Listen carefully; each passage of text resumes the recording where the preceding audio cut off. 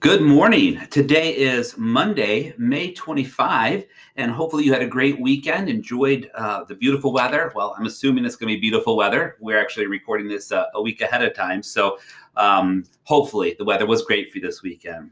Anyways, my name is Steve Durr. I am one of your reoccurring guests here in the Victory Point podcast, and today I have bonus guestness for you. Not one, but two guests with me today for this whole week. One of them has been near and dear to my heart for almost 21 years now. And the other one has been growing to be near and dear to my heart for about a year and 2 months or so right now. So I will let them introduce themselves, but I'm excited, so excited for my guest host this week. And you guys are in for a treat, I think, in what they'll be able to bring to us. So I will start with the one who I've known longest. So that would be me. Yeah. My name is Drew. I'm Steve's son, if you're not familiar with me. I'm going into my fourth year at Western Michigan. I'm in the jazz studies department there, studying the drum set. You may have seen me playing here at church. But yeah, that's kind of my field of study. I've been at Victory Point for as long as you have. I guess. 5 years now. That's five in a couple months. So that's been a while. But let's see what else here. I like I said, I like playing the drums, and I like other musical things like that. I like watching sports. I like being outside, being by the lake, stuff like that. So yeah, that's a little bit about me. All right. And my name's Amelia. I'm Drew's girlfriend, and I'm also going into my senior year at WMU. I'm double majoring in vocal performance and music therapy. I actually had the chance to sing with worship team here last summer at some point, just once, and that was a ton of fun. But I was introduced to Victory Point through Drew and his family, so I kind of come and go as Drew does, but I'm primarily in Kalamazoo, so yeah, I love all artsy things. I love to dance, paint. I love theater. I love singing, as I said. That's what I'm studying. So yeah, that's a little bit about me. Awesome. Amelia and Drew actually met at school, but through a worship team that the church they go to down there. And so they might share a little bit about that later this week. Mm-hmm. But we've been so excited to have Amelia join our family, and just that she's just brings so much to the Durr household. So we're excited, Amelia and Drew, that you are here with us. So I have one more kind of get to know you question that I didn't tell you ahead of time, just to kind of test how you are with kind of off the cuff things. So. Right. And you can blame Matt for this because he gave us a list of 100 questions to ask people. Wow. This was one of them. So really it's Matt's fault. Okay. Thanks, Matt. But so who would you want to play you in a movie of your life, and why? Oh, man. That's a hard question. It's a tough one. The answer I've been asked this before in like small group icebreakers, and the answer I give is Colin Jost, one of the Weekend Update hosts on SNL, because I think we have a little bit of resemblance. Also, he's pretty funny, and I think he nails kind of the dry, deadpan humor that I enjoy. So I think I would pick Colin Jost as my guy. Yeah, now that you say that, I can see it kind of hit. Yeah, Colin Jost, and he's married to Black Widow. Oh, so that's right. I mean, you can't go wrong if you're played by somebody who's married to an Avenger. So Exactly. All right, good. And Amelia, how about you? I'm blanking on her name. Maybe one of you can help me. The girl that plays Sophie in Mamma Mia. Oh yeah, Amanda. Yes. I would love for her to play me. She has a beautiful voice, and she's just so sweet. And I think our hair is kind of the same. It is. The poofy blonde curly hair. Yeah. Yeah. So if you don't know who Colin Jost is or Amanda, I think it's Siegfried or something like that. Go Google them, and then you'll get a good idea of what Drew and Amelia look like if you don't know already. And then you can compare when our picture comes out on the Facebook page. Yeah. Side by side that. Mm-hmm. And I don't know now that I have the gray hair, but when I was younger, people often said I looked like either Matthew Broderick or John Cryer, who's the guy from 2.5 Men. So growing up, and there's a movie, I think it's called 16 Candles, and John Cryer was Ducky, was the name of his character. People would call me Ducky because of that. So I don't know. Anyways, we're not here to talk about movie lookalikes. We're here to spend some time looking at the scripture. And so if you're new to the Victory Point podcast, what we do, we have a daily reading Bible plan that we do as a church. It's an opportunity for us just to kind of be in the Word together on a daily basis, even though we're not physically together. And then this podcast is an opportunity for those of you who want to to hear some people reading it and talking about it and just what the Spirit is saying to them. So we are not by any means Bible scholars or theologians. We got 2 music majors and an educator. And I mean, not that we can't understand the scripture, but, we're not seminary students. So, so we just invite you to join us this week as we dive into the Word and just be open to the Spirit leading us. So today, our passage is Isaiah 6, 1-8. Drew, would you be willing to read that for us, please? I would. All right. In the year that King Uzziah died, I saw the Lord, high and exalted, seated on a throne, and the train of his robe filled the temple. Above him were seraphim, each with 6 wings. With 2 wings they covered their faces, with 2 they covered their feet, and with 2 they were flying. And they were calling to one another, Holy, holy, holy is the Lord Almighty. The whole earth is full of his glory. At the sound of their voices the doorposts and thresholds shook, and the temple was filled with smoke. Woe to me, I cried. I am ruined, for I am a man of unclean lips, and I live among a people of unclean lips, and my eyes have seen the King, the Lord Almighty. Then one of the seraphim flew to me with a live coal in his hand, which he had taken with tongs from the altar. With it he touched my mouth and said, See, this has touched your lips. Your guilt is taken away and your sin atoned for. Then I heard the voice of the Lord saying, Whom shall I send, and who will go for us? And I said, Here am I, send me. All right, thank you, Drew, so much for reading that. So, Amelia, will put you on the spot first. As Drew read that, or as you kind of read this ahead of time, what did you hear the Spirit saying to you? What stuck out to you? What maybe are you wrestling with? Just kind of, what are your thoughts about this passage? This passage I love the image of God's might and gloriousness.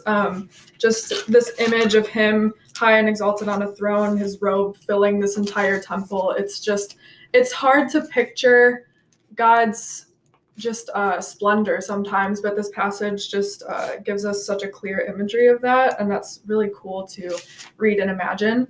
And then that kind of juxtaposed with the lowliness of a human, kind of recognizing that. I just think that's really cool.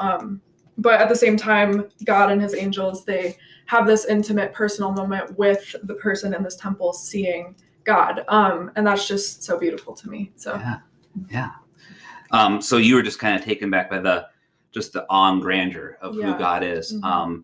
But then also just even though the human Isaiah in the story is kind of lowly and humble, the fact that he could interact with God in this setting and with the angels at the time. Mm-hmm. Well, Drew, what about you? Yeah, I would agree with that. I'm struck by the imagery and like how vivid it is, just giving us that picture of the Lord's throne room. That's a really cool picture to see, and then to see how Isaiah fits into that. And how he says, "Woe to me," because he's unclean, but he's in the presence of the Lord. But then it's also cool how God uses him in his plans, and he's preparing us to serve his purpose. And so in the story, you see he brings the coal through the seraphim to Isaiah to cleanse his mouth, to prepare him to speak the Lord's word to the people. So that's a cool picture of like how even though we're unclean, like God is still preparing us to use us in his plans. Yeah. So kind of what struck you is just the idea that even though God is so powerful in this passage, humans like us can be used. I think what the first several verses are very much image driven. We have this picture of these angelic creatures with multiple wings, and then we get to Isaiah. But what I thought was interesting in describing the angels, they have 6 wings, and 2 of them are covering their faces. And so the angels can't see God's face, but yet Isaiah is able to. And then, he's panicking because he's like, oh my goodness, woe is me, I'm going to die. Because that was the thought that if you see God's face, you're going to die. But even though those angels are closer to God, they're up in heaven with him, we are the ones that are privileged enough to be able to see God's face and to be able to connect with him. So that was kind of a cool thing that jumped out to me. Anything else that you guys... Kind of going off the idea of angels, just hearing God saying, like, whom shall I send, who will go for us? He could have chosen the angels that get to live with him, but he still chose his children, us that are somewhat unclean, as Isaiah states. So that's just really cool that we're chosen to be God's servants and do his work here on earth. Yeah, that he's not choosing the angels to do it. Yeah, what about you, Drew? Anything? I think the other thing that I'm noticing is that, like, well, the passage is in my Bible, it's titled Isaiah's Commission. And in verse 8, when the Lord could say, Isaiah, you're going to go and I'm going to send you. Yeah. But he doesn't say that. He says, whom shall I send and who will go for us? And he kind of opens it up for Isaiah to step into that himself. Yeah. Instead of just saying, like, here, you're going to do this and you're going to go this way. Because, he did choose Isaiah. He's, showing him this, the throne room. He's bringing him into that. Yeah. But he's also letting Isaiah say, yep, I will be the one who you send. Like, said, please send me. So, but he doesn't just like say, yep, all right, you're doing this now. I'm going to, brush you along there. He says, who will I send, and lets him step into that. Yeah. So what do you think the significance of that process is? Instead of God telling Isaiah to go, God's inviting. Why do you think that's important? I think it makes it like active versus passive. Like it helps Isaiah to kind of, to really step into that, and like he's, actively choosing that instead of just finding out, oh, this is what, my circumstances are and this is what's been chosen for me. It's letting him, take control of that, and like really step into his calling that way instead of just, kind of being dragged into it. Yeah. That's what I think too, as you first said, that the idea that, if Isaiah chooses, he's going to take more ownership in it. He's not going to feel like this is something I'm told to do. It's something that was offered to me and I stepped into it. And I think that's something that, God calls us to do. There's the verse we've been talking about in church lately about, the harvest is plentiful, but the workers are few. And we are being called to go out in the harvest. We're not being told to go. We're being invited. So we have some of that ownership in that.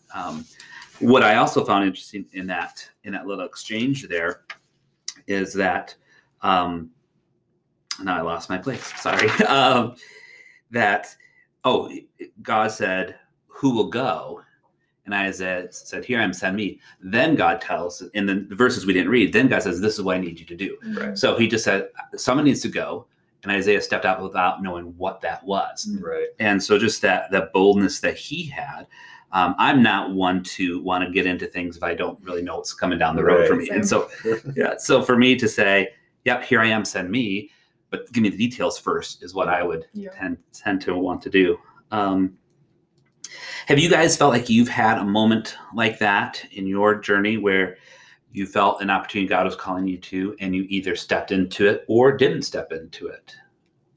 I feel like this past year has been a good testament of that, just because there's so much unknown, especially in a school setting. We kind of found that out this year. It's just, there was so much unknown, but at the same time, it was very chaotic.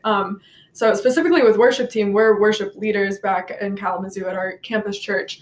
And we just did not know what this year was going to look like, but we knew that we still wanted worship team to happen and like still have that in our church. So I just feel like that's a good testament of like God was calling us to follow him in that and to still kind of make worship team happen and for us to be leaders in that. But we had no idea what it was going to look like, when normally in a quote unquote normal year, we would kind of have a good idea of what that leadership position would look like. So just kind of following God into that unknown is that like, here I am, like send me, even though I don't know what it's going to look like. And even to go off of that, and this might give spoilers for later episodes this week. It's okay. Spoilers are allowed. But kind of the way that we got into the, you mentioned we're worship leaders at this church, and we kind of were first called into that like very late 2019 and the early months of 2020, because the worship leader, he was going to be on paternity leave starting in March 2020, and wanted us to be ready to help take his place in his absence, to lead the church that way. So we kind of had this idea of, what that looked like back in the before times, as it were. BCV, before coronavirus. Exactly. Yeah. So we had an idea of, what a normal Sunday looks like, or what the week before to, start planning a set or calling a band. But when we stepped into that, I mean, we had an idea of what we thought it was going to look like, but we really had no idea what was coming down the pipe, just like nobody did. I mean, Right. That's in a lot of different circumstances that applies. But especially kind of to go off what you were saying of, how we weren't prepared for that. Like God knew what he had in store for us and knew how he was going to call us and what he was going to use us for. But the idea that we had was completely opposite of that. And, a very, a smaller picture of what the whole thing entailed. So it was really cool to see the opportunities that we still had and how to grow in that and how to serve his church through all the unknown. Good. Well, on behalf of the leaders HGO and the HGO community, thank you for doing that. Yeah. I know that that's an important role. And of course, your mom, my wife, it's, is a worship leader at heart. And so that's very, very important. And so thank you for stepping into that and being obedient to God's word. So anything else as we start to wrap up, anything else from this passage that jumped out at you or that caught your attention or want to share with us? Yeah, I just still think it's cool that even in our uncleanness and our imperfection, we're still used by God to further his kingdom. That's something that jumps out, that even, we'll come to God, he'll still use us, but we are, we're unclean. We're not worthy to be in his presence, but he'll cleanse us. And I think that even just that image we see of like during the seraphim bringing the coal, like the image of Christ coming to us and cleansing us, something that we couldn't do ourselves and we couldn't earn. But he still uses us and prepares us for that. Yeah, awesome.